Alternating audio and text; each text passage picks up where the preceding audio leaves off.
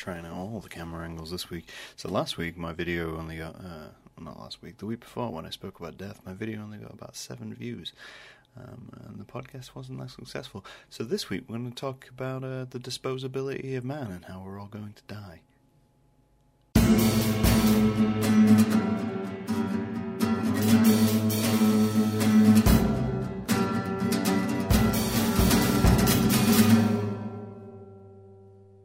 Kids, so I've been doing a lot of thinking, as I usually do. It's something which I do on a regular basis. Sometimes I don't even notice that I'm doing it. I just start thinking. It's a curse. I'm trying to break the habit, but somehow that habit persists, that I have to do some thinking. It would be much easier. Life would be much easier if I didn't think. If I just did things. If I just ignored the thoughts within my... Granted, I'd struggle to walk. I don't know if that comes under thinking. Maybe that's involuntary. That's muscle memory. Remembering how to walk and talk and kind of get along with the world. But, life would be... they say ignorance is bliss. That would be fantastic. A little bit of ignorance. And occasionally I subject myself to a little bit of ignorance by distracting myself with things, projects, music, podcasts. And then we get a little introspective towards the end, and then I'm all of a sudden I'm thinking again. But, I have been thinking. So, what have I been thinking about? Well, recently I've been reading Grayson Perry's book, The Descent of Man, which I picked up randomly off Amazon. I love Grayson Perry's work. Hands down one of my top 10 contemporary artists. I'd even probably say top 5. That's because I'm out of touch with contemporary art, and he's quite prominent in the scene. But I love his work, and I loved the series he made where he just explored masculinity and identity. There's a great one where he made a vase and a painting, and showed it to different men, and it was all about how they view themselves and masculinity and how that all intertwines. And his book, The Descent of Man, is a full exploration of this. It's a full exploration of what he refers to as the default man, and this whole idea of corporate executives and how they view their masculinity and how they compare themselves to other people and how people compare them and the effects that this all has and how we as a society mix together and preserve default man whilst trying to be individuals, and it's been very interesting. I'm not even finished it. I'm like a chapter or 2 in, but it's one of those books where you pick it up and instantly you just start thinking about things, and these are things which I think about anyway. I've been wanting to do a podcast about masculinity and males for a while, but I never picked the right time. The last time I wanted to do this was when Chester Bennington committed suicide. And I wanted to do a podcast about male suicide and get involved with that. But at the same time, I didn't want to be seen as profiteering off male suicide. So I kind of drew it back and said, we'll ignore that for a little while, as society does with suicide. And we'll step back and we'll reconsider. But it got me thinking recently because I've been reading this book and I thought it would be a nice subject, not a nice subject, but a subject to roll around on a little bit. So this podcast is called The Disposability of Man. And the reason it is titled that is because I've been sat thinking about how, as a society, men are essentially labelled as disposable. They are people who have a lot of power and an unnecessary amount of power and are very privileged just by being born. But at the same time, there is a blank, you can get another one feeling about them. They're very interchangeable with that sense. There's not a lot of identity to it. And part of that comes down to masculinity and dragging out personality traits and making everything kind of consistent in order to perpetuate the patriarchy, essentially. And if you're wondering what I mean by that, essentially, so you've grown up as a male, a lot of what you might consider your identity is questioned by other people within the male gender, because when questioning something, you gain a little bit more power. If you just accept something, you gain nothing from it. So if you question something and can make someone question themselves, then you're gaining a little bit more power over them. So you can progress a little bit more, in your social standing. And we'll get into that. I imagine we'll get into that. But the core idea I wanted to discuss. We're getting off point. We're already off point. It's been 6 minutes and we're already off point. Was this idea that men are disposable, and by that I mean that men don't feel. I could just leave it there. No, men don't feel like their lives have worth particularly. I don't know if that's a general statement for you to hear. I don't know if you agree with it. It is something which I have dealt with in my own life. Something which I still deal with in my own life on a day-to-day basis, that as a being that I'm insignificant. But then that's what drives me. That's something which I grasp onto and say, okay, I'm insignificant, therefore I need to try and make myself significant within my own view. But that's me. I'm able to separate what other people think of me and what I think of me, and basically I'm just trying to impress myself. But my standards for myself are quite high. He says, sat in his pyjamas making a podcast at 4 in the afternoon. But there's this idea which we pushed forward on young men, I think, and throughout life, that men are completely cannon fodder. You know, we have this divide between genders, that women should be protected and looked after, and a lot of that comes down to the whole, damsel thing and wanting to subjugate women, to make them more demure, and they should act like that, blah blah blah blah blah, and all that toxic crap. But the flip side of that, of course, is that men should be strong, permanent, but at the same time be disposable. Because you can't have both. You can't have men who should be strong and brave and go to war without men who should die for the cause. If that makes sense. I hope that makes sense. This is a very complex topic, which is why I'm trying to stick to the disposability of man. Right in the middle. If you can watch this on the video, I'm right in the middle. Just in the middle there. Be like the centre of a jammed biscuit. And I was trying to think why this is. And as I say, a lot of it comes back to, but then I realised that a lot of what we have with this whole subject is heavily ingrained in everything, like literally everything which could be male related or story related. So the one which jumped to mind was the TV trope of the hero dies, or the film trope of the hero dies. If you've watched any film or TV, at some point you will have seen a flick where the hero dies, right? That's just a truth. The huge example, Lord of the Rings. Gandalf dies. Boromir dies. They're people who sacrifice themselves for the cause. Now, I got thinking about that, and I was thinking, hang on a minute. That happens way too often in films. The amount of times that a male sacrifices themselves for the greater good is numerous. So much so that when I googled protagonists who die or protagonists who sacrifice themselves, it wouldn't let me search themselves because there wasn't enough search results.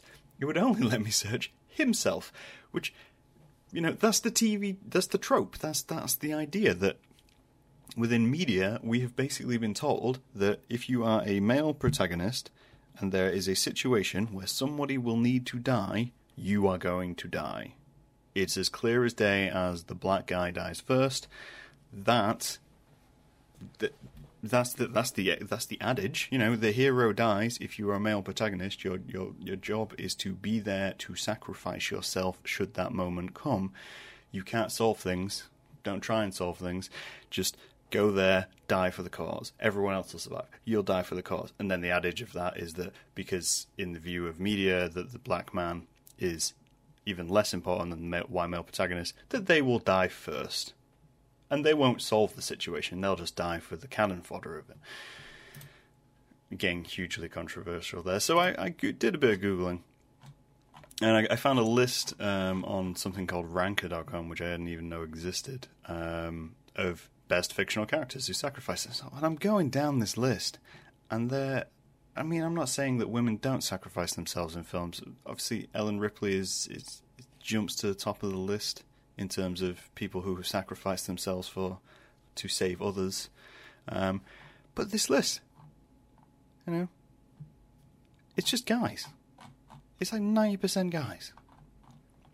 It's large groups of men just killing themselves to save someone. And that's a very strange message.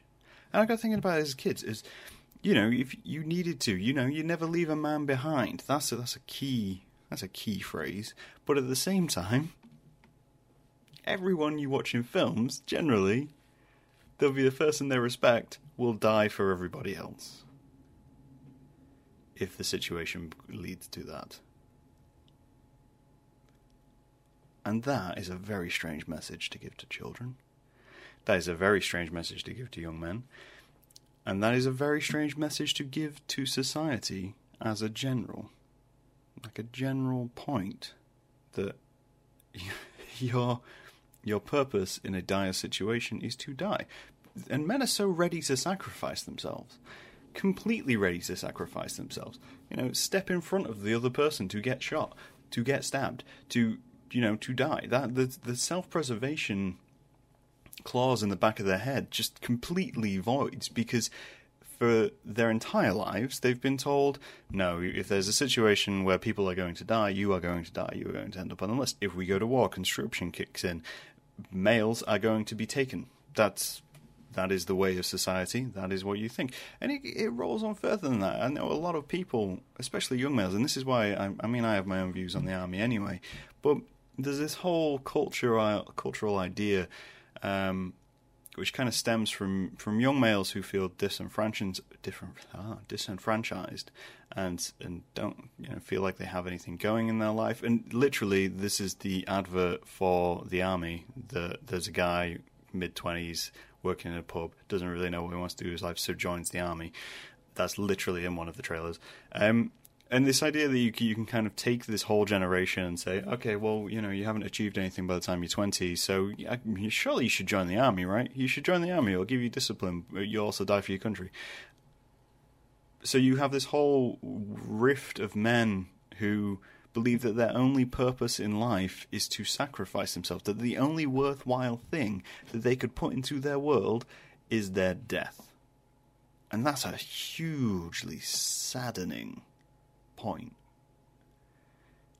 That your sons and fathers likely have the idea in their heads, overriding a lot of their decision within life, that their purpose in life is to die. There's nothing else they feel like they can offer.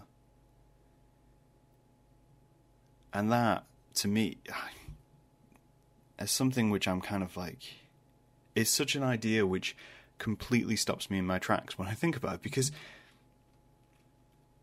that means there's a whole world out there of adults who are just waiting for it, looking for that reason. And I think that couples with male suicide, that we see ourselves as disposable, and we always have done, because that's what you've always been taught. That's the message we are given from birth. Well, not from birth. I mean, you don't come out of the womb and they go, you know what, you're going to die at some point. I mean, we're all aware we're going to die, but why should our role models all be the people who die too? Why should the people we are given to view as these are important characters all be people who are looking to die instead of people who are trying to use their intelligence? We're told as kids, I mean, this is the one which always comes up so the message is generally boys are told not to cry, and then we wonder about why the male suicide rate is so high. Now, I I don't vividly remember being told not to cry. I don't think my dad ever told me not to cry. He used to question why I cried. And I did cry quite a lot as a child. And I think that's a better way of doing it, because it wasn't something which... It taught me... This is going to sound quite strange, I imagine. So the way it kind of works is that if you tell a boy not to cry, then obviously they've repressed their emotions, repressed their expression, and then kind of bottle it, don't know how to deal with it or anything like that. Whereas I was questioned why, and that comes down a lot to my own personality, my dad's personality, of just questioning things and making you think about the logic of things. So when I was crying and it would be for no reason, of something quite minute, he'd question why I was crying, and then that would trigger in me something to go, okay, I need to think about this. I need to think why I'm having this emotional reaction, which made it very easy for me to deal with, dealing with the rifts of life. But then that's the thing. So you kind of sat there going, well, why is the male suicide rate so high? And so why wouldn't it be so high at this point? Why wouldn't it be at the state it is? Because every person who has ever been brought into the world who classifies as male has been told, no, within our society, you're not that important. And I think that, again, couples with this whole idea of male competitiveness and the masculine toxicity. Is that, we're overly competitive as a gender. We're fully ingrained in the fight to succeed, and it's because succeed means survive. The higher up the tier you are, the less disposable you are, and of course that's not completely true, and it's not something which gives you complete happiness, because you get to the top and then suddenly you realize you haven't got anything else, because the way you got to the top is not healthy or helpful to society, and it all kind of weirdly links together and just generates this kind of cesspool of disposability of mankind and men. And I think that's something which, as males, we need to think about. And we need to think about the representations you give to your children and teenagers of, your purpose is to die. Your purpose is to sacrifice yourself. If you are going into the army, it should be the males who die. And I know a lot of this comes back to, the whole idea that women are life givers, protectors, and that kind of thing. But I don't think that needs to be the case. We aren't in a situation where we're in dire straits, where half the population's being wiped out, where, plagues are taking out every city, where we've got imperialistic armies trunching across mountains and fjords to come kill us. We haven't got any of that, because our society is in one of the most peaceful times of our entire lives. So it's just not necessary anymore. The only time that I imagine that could be necessary is if we had an alien invasion. Because I don't think any society is going to get to a point where they can get to the scale which would be needed to take over the rest of the world without the rest of the world reacting, because we're so interconnected. And I'd love to get into a room with any. Well, I don't even get into a room. So let's say if you work in the media industry, right, or you're writing a book, or you're writing a film. When you sit there and you think of those things, and you think of, right, okay, we need this storyline, and this is going to be tragic, and we've got this guy who's doing this, blah blah blah blah. When you think of the end point of that character, just sit there and question whether that person needs to die, whether they really need to die. Does it actually add anything to the story? I'm not saying the person can't get injured, because the trope comes one, from lazy writing. Just going to throw that out there. One, the trope of the male character dying and the hero dying is just lazy writing. Not always. Sometimes it's good, but it's the sacrifice that they finally found peace, and it's because you don't know how to end your story. Because you don't know how to reconcile that thing and that emotion. I think one fantastic example of that being subverted is in Constantine with Keanu Reeves, where, for all intent and purposes, that guy should have died. according to the trope. He gets to the end of the film, commits suicide. The world carries on. There's you know, Rebecca Weisz sat there at the end, carries on living. She could have mourned him. It would have been beautiful in the trope world, but no, they brought him back. They brought him back to deal with what happened, because all of a sudden, wanting to die wasn't the goal anymore. All of a sudden, reached that point and then brought it back. Reached that point of everything's lost and we're all hopeless and we're going to burn in eternity, and then brought it back. Brought it back. And you can do that. You can do that. And that is such a better message for the world, don't you think? That's such a message where you can sit and go, okay, right, so looks like all hope is gone. We're damaged, we're bruised, we're missing limbs. Pretty sure some people have only got half a face at this point in time. Society is destroyed. But this one last person doesn't need to die. Just saying. That ignition trigger doesn't need to be triggered on by a human being now.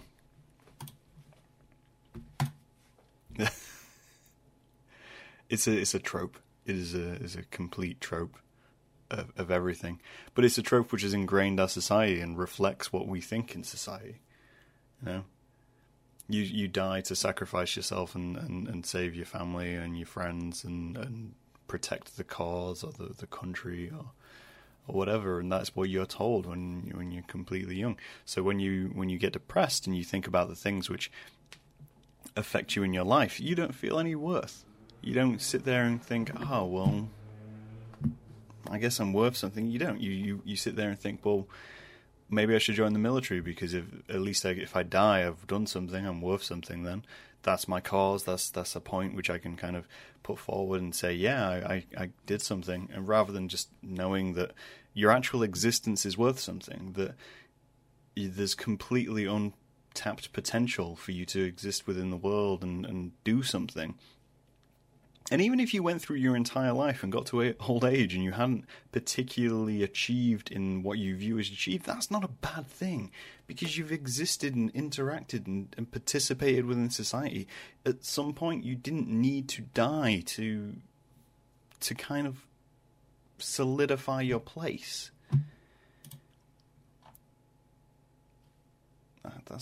Maybe that's the point I'm trying to make here. That you don't need to hurt yourself and take yourself out of the equation to be significant. And I think that's a huge part of, of what male suicide is about. In order to feel significant, the only way one of the ways which they've been taught or pushed upon is that if you die, then you're worth something, because that's the mission. That's the purpose in life.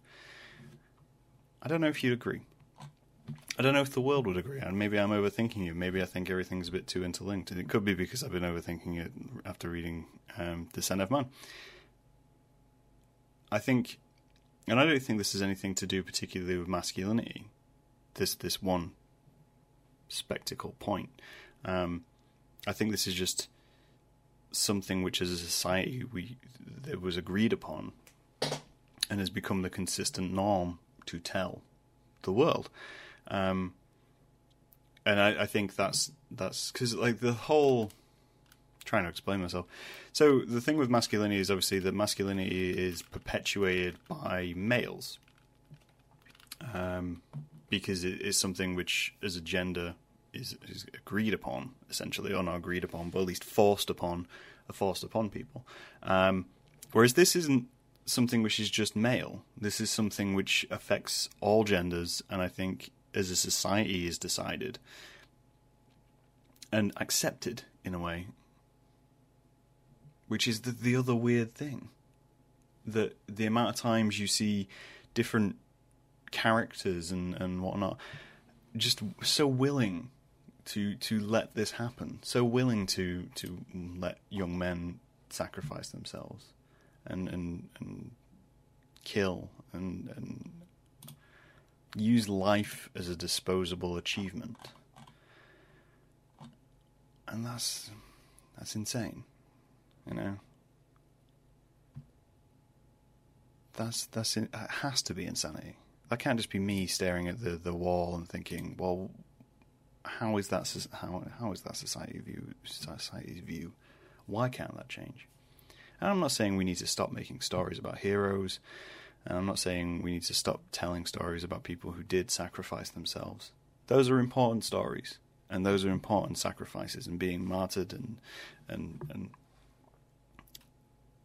you know, dying for a cause is a huge sacrifice to make. And I don't want anyone to misinterpret this as me besmirching anyone who has done that. All I'm saying is that doesn't need to be the go-to norm, because the mass effect of rolling that on into everything else is hugely damaging. And I think anyone who has struggled or does struggle with themselves and their self-destruction and self-worth just needs to consider that they are worth something. You are worth something. We're all worth something. And we're worth much more when we're here. Killing yourself, sacrificing yourself do not need to be the end point. They do not need to be the point where you look to as a goal, as an achieve. You know, that doesn't need to be there. And I know that's a very hard thing to accept when everyone else is telling you that that's the purpose. That's how you do it. That's how you be a real man. That's how you succeed within your society, is to put yourself on the line for that ultimate sacrifice. That doesn't need to be the way. I'm hoping I explained this in a clear way, but there's a chance I've rambled. It's a big subject, and it's a complex subject. But I'd love to know what you think, because I'd love to know how you view yourself, how you view other people within this framework, whether you've had anyone who has felt this way and has come round, or was sadly lost, and whether you think this is something which we can change. I'd like to see more stories of heroes surviving, dealing with struggle, dealing with sacrifice, but at the same time persevering, because that's what we do as the human race. We struggle, we survive, we persevere, and then we die, when the time's right. Not just for a cheap plot point. I'll talk to you guys later. Bye.